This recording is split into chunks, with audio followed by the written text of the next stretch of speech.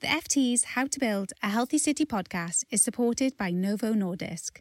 Listen to the end of this episode to hear how Novo Nordisk's employees are working to defeat diabetes. The city region of Greater Manchester is home to more than 2.8 million people.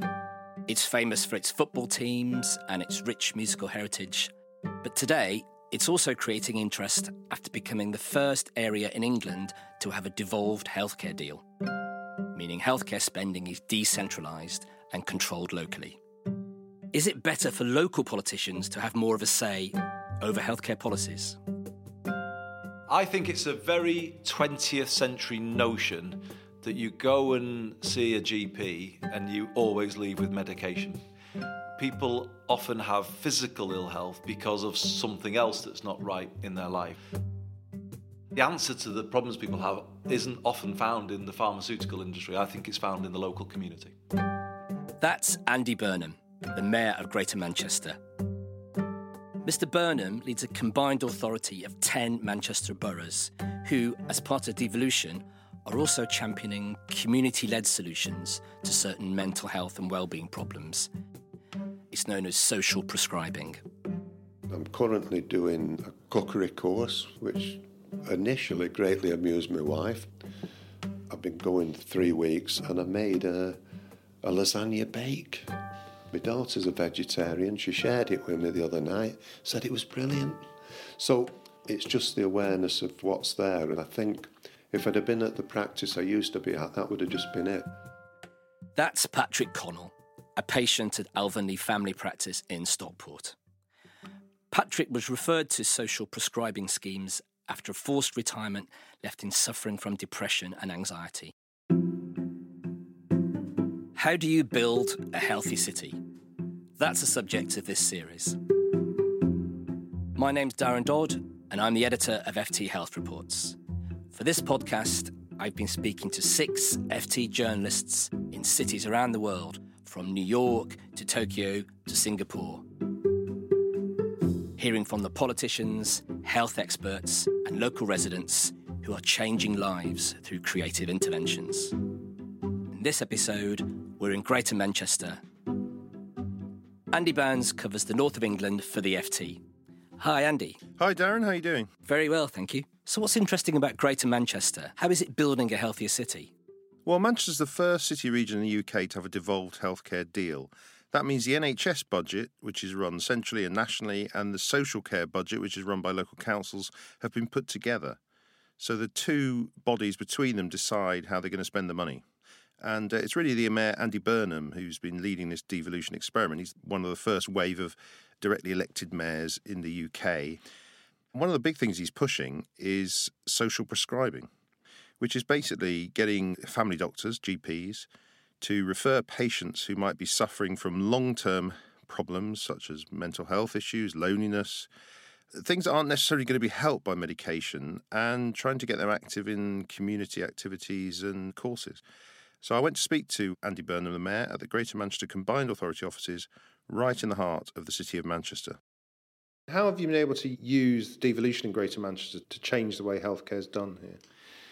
It's about thinking differently about healthcare and thinking it first as a sort of community-first response, integrating the health service, not just with social care, but with housing, with leisure, making effectively this one system that kind of comes up with the optimum solution for people.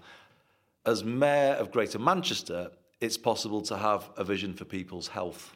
We're focusing on school readiness, making sure all kids are ready to learn when they get to primary school. We're investing in our young people when they're at school. We are the only city region designated age-friendly by the World Health Organization in the UK, which is a big accolade. But we are also becoming a centre for social prescribing. And I think this example of social prescribing really explains how the health service has to change the way it thinks. That it isn't just treating ill health, it's starting to build health and help people control their own health. So it sounds like Andy Burnham's got quite an ambitious vision for the health of the city and its people. Tell me a little bit more about social prescribing. So he's really trying to find ways of improving people's health and well-being that just doesn't add to, the budget for popping pills and paying for medicines. It's a big experiment for Greater Manchester. Andy Burnham calls the city a test tube because it hasn't been done elsewhere. Effectively, I would say we're the Petri dish or the test tube in the NHS system. We're coming at things a different way. We're not doing the old top-down thing. We're trying to break down the silos in communities and get all the public services working together to think about building health, as I say, in homes, in families, in individuals. And that's often a different thing to treating health when someone turns up at the health service. So it can't be done overnight, but I think it is a paradigm shift from a 20th century treatment model of healthcare towards a 21st century population health model or a health promotion model. People will not find good health and well-being through a pharmaceutical intervention only. It might be part of what they need for the short term, but the long-term answer lies in the community. And I'm really proud that here in Greater Manchester, we are getting people active at a rate that is 3 times the national average. And that is a big tribute to what we call GM moving.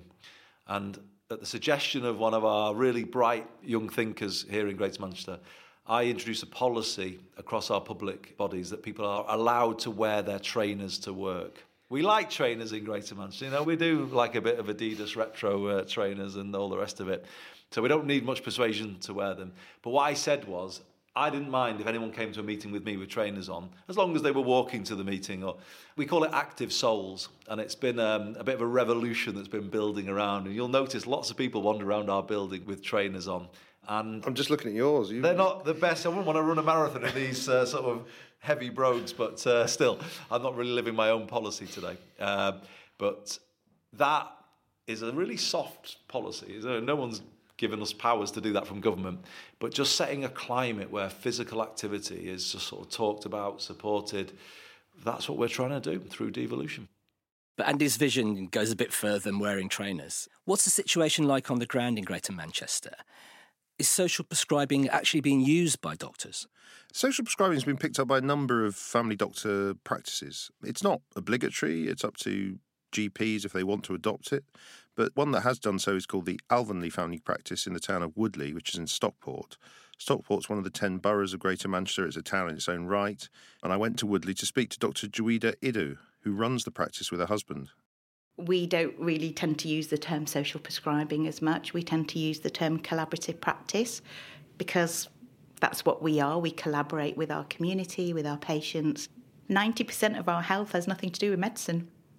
I can only support you for 10% of your health needs. All that other 90% comes from being connected with other people. It comes from having access to good housing, exercise, lots of other opportunities that I can't influence. And how does it work in effect? What are you trying to do for people? I think it started when we had a real difficult lull with workload. A number of GPs now really, really struggle with their paperwork, with their bloods.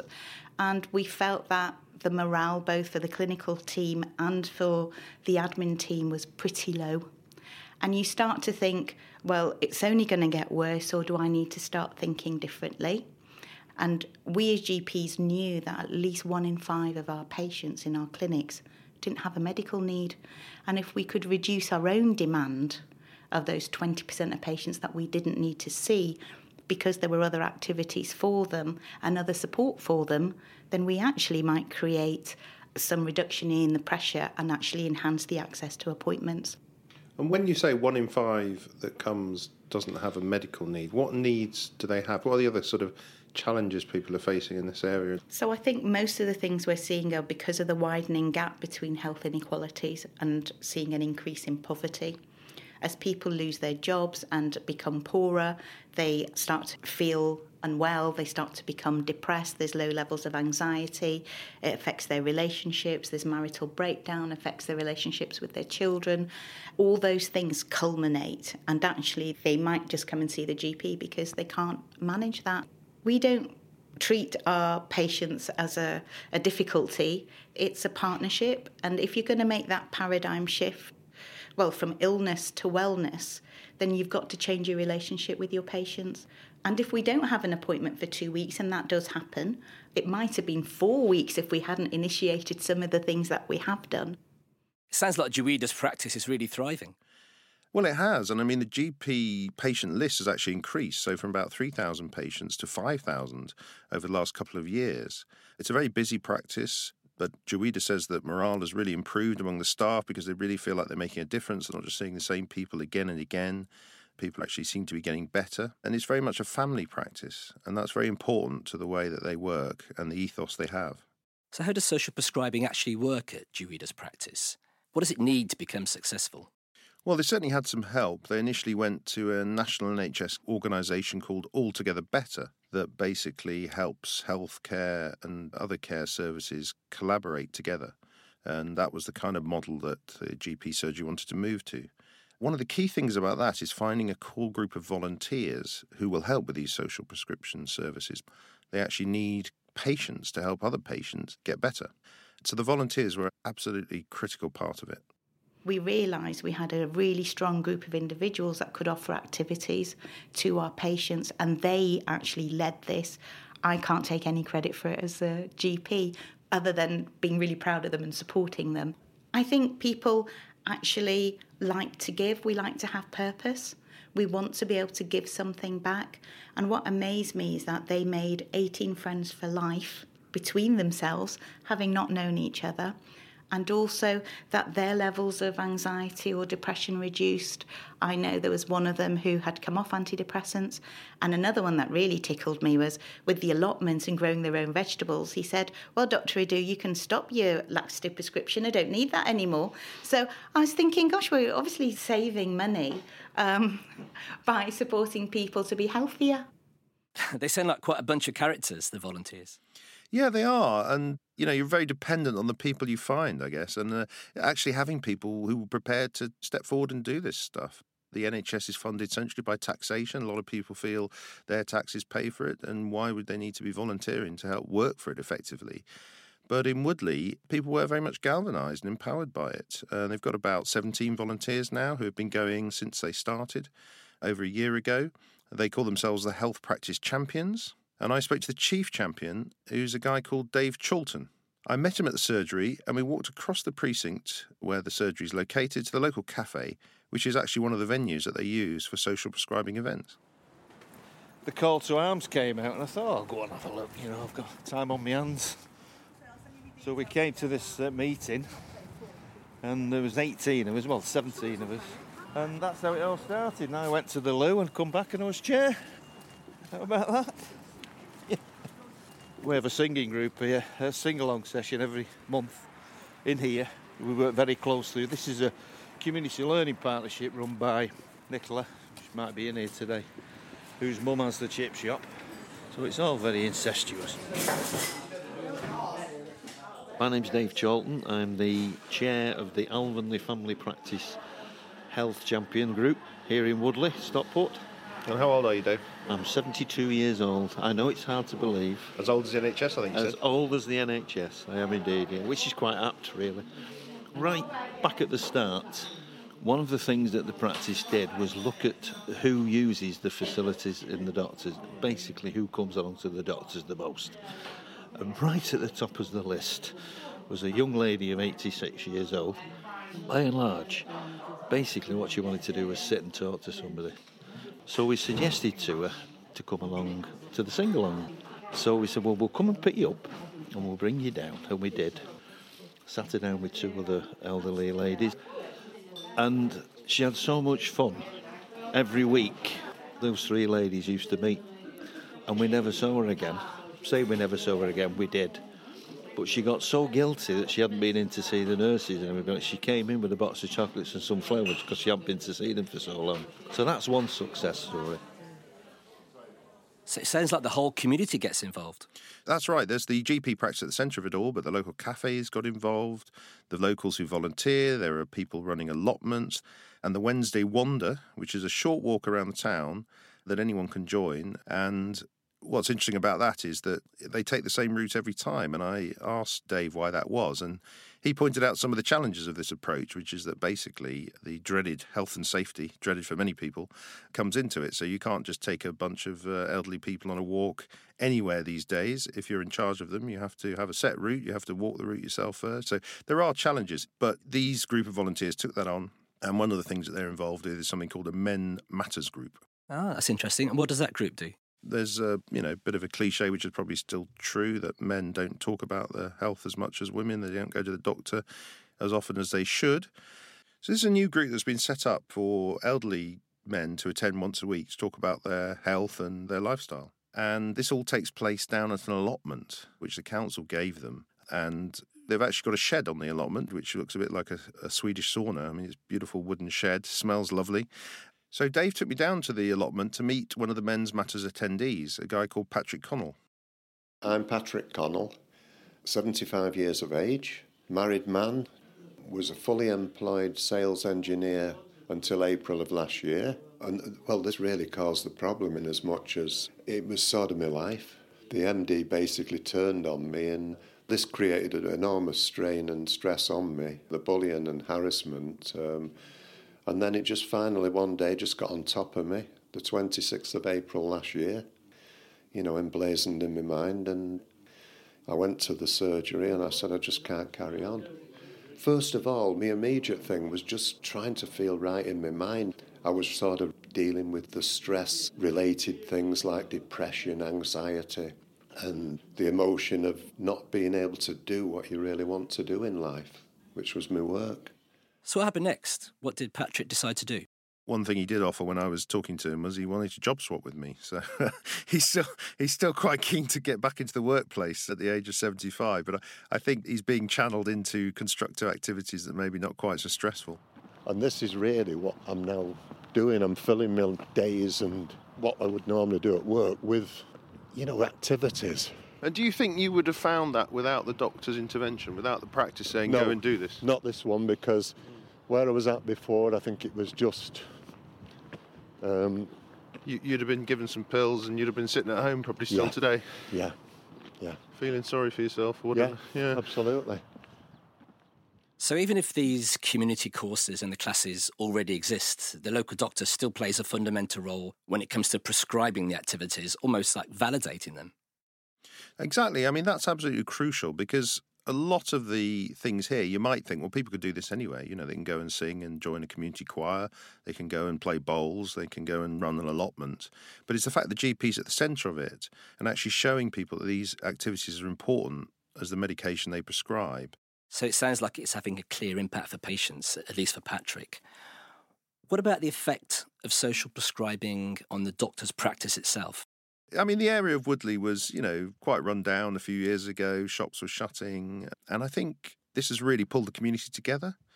So people are taking more care of each other and care of the community. And Joida says she's really noticed a change all over the town, not just in the practice. I've been a GP here for 20 years, and you would go out and you'd see used needles and you'd see litter and dirt, and now I feel there's a real pride in the community. I feel there's much more connectedness. When I walk into the local cafe or if I walk into the local bakers, there'll be lots of people that will smile and nod to you, and they won't necessarily be your patients. So I do feel there's so much going on here. There's a real buzz around the place. And can you quantify the reduction in appointments? So total appointments, I'm not sure, but the length of appointments has been very different. So because now we see more complex patients, we can actually give them the time they need. So our appointment length time is 15 minutes and the wait is 2 weeks maybe. But the wait was 4 weeks with 10 minutes before. So I think that's the best way I can quantify it for you. So we're small, but we're pretty, we pack a punch. Do you think there's any scepticism, though? Some doctors might argue it's not medicine. Yes. So, yes, there has been some scepticism. In fact, I've been made fun of by one GP who said, oh, Joida, are you off singing? I'm off doing some proper clinical work.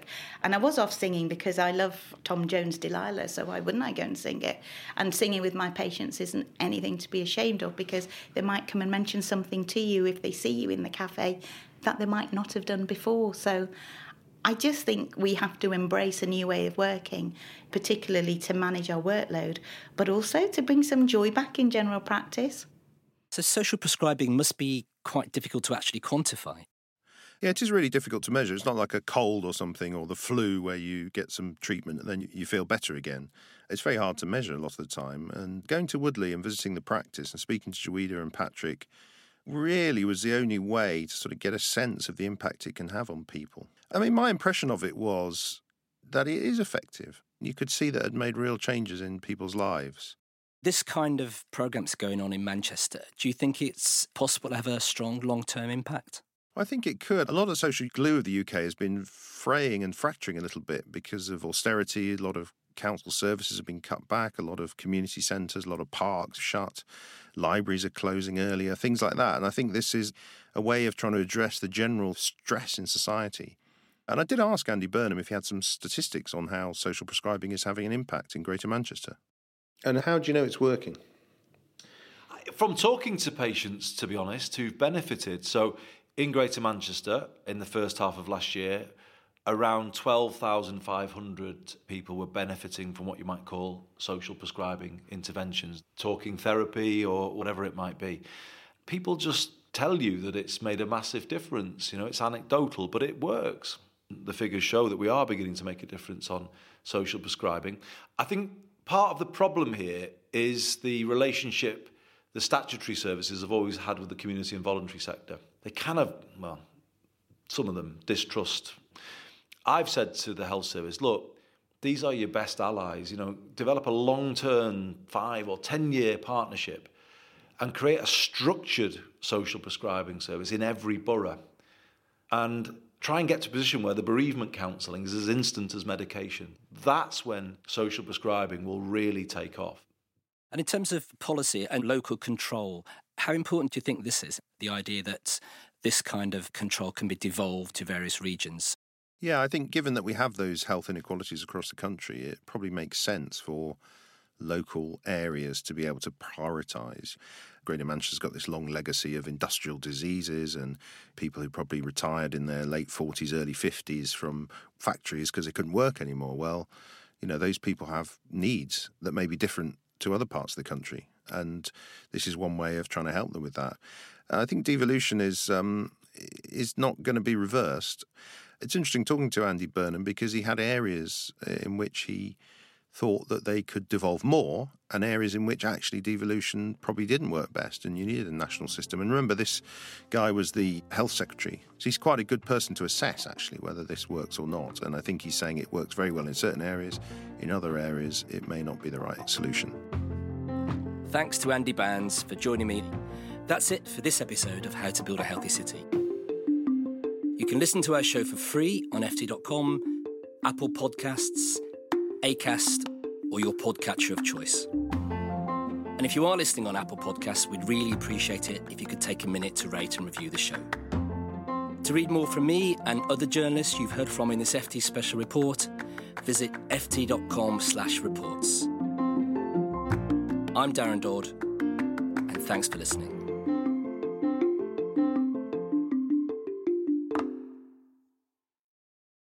The FT's How to Build a Healthy City podcast is supported by Novo Nordisk, a global healthcare company committed to defeating diabetes. We are sitting in a Terminal 3 in the airport. I just landed from the US, so yes, I want to go home. I travel too much, as my boss says. Yes, I do, but I think it's for a worthy cause sometimes also. Mads Tang Christensen is head of obesity research at Novo Nordisk's laboratories in Copenhagen. Over 30 years, he's developed a deep understanding of the complex nature of obesity as a medical condition. We are a diabetes company, right? And we've been so for almost 100 years now. But if you look at the biggest number of patients that we're treating currently is patients with type 2 diabetes, and 80 to 90% of those patients are actually living with obesity, and obesity is the primary cause why they get type 2 diabetes. Nothing has changed over the last 30 years. The only thing that we see is more and more people are getting obese. 1 billion patients or people with obesity in 2030, that's scary. Right now, what we're focusing on is understanding what factors changes once you sort of go on a diet, right? We know from studies in rat and studies in man, if we go on a diet, after a while you are able to hold your diet, but then there's a lot of brain mechanisms that drive you towards eating. We can measure those things in the brain. We have a pretty good idea what it is. And what we are right now working on is how to counter these sort of counter-regulatory responses that the brain sets in order to keep your weight up. The nuclear winter will come soon. That's what they're thinking. So basically say we need to pile on calories. And that's the way your brain is wired. When I tell it to people, to my wife and to her friends, obviously they know that I work in the obesity field. And as you can see, I'm also struggling a little bit myself with overweight, which is interesting since I've been spending 30 years. And that's probably the most important dialogue that I have, is actually to convince people and also my friends that obesity is a disease. And I think the most important thing is that we need to convince ourselves, the society, the payers, the politicians, that yes, we need lifestyle change. People need to be responsible. They need to exercise. They need to eat healthy.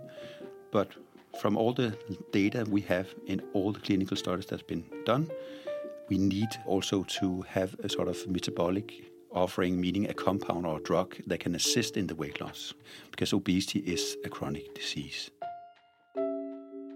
We talk about weight loss a lot, but in reality, what we want to do, we want to improve patients' lives. And this may seem weird, but just the sort of ability to go and tie your shoe for some of the people living with obesity is a task that they can't perform, or when they perform it, they are exhausted afterwards, right? Getting up from a chair, playing with their kids, things that they can't do when they live with obesity. So it's much more about that. And it's not a question of everybody should look like Claudia Schiffer. That's not going to be the case, right? Yeah, and that's not the reason why we're doing it. It's not disheartening because sometimes I get to meet patients that either have received our drug or a competitor's drug and they turn their life around. And that's actually the joy. Every time you see people that are changing their life and taking much more pleasure in it. So, yeah, so it's not disheartening. Otherwise, I wouldn't do it. I'm Lars Furgaard Jorgensen, President and CEO of Novo Nordisk, a global healthcare company with more than 95 years of innovation and leadership in diabetes care. This heritage has given us experience and capabilities that also enable us to help people defeat other serious chronic diseases such as hemophilia, growth disorders, and obesity. Part of defeating diabetes means stopping people from getting the disease in the first place.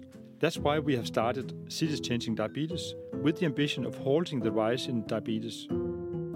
You can find more at the website citieschangingdiabetes.com. Thanks for listening to the FT's How to Build a Healthy City podcast supported by Novo Nordisk.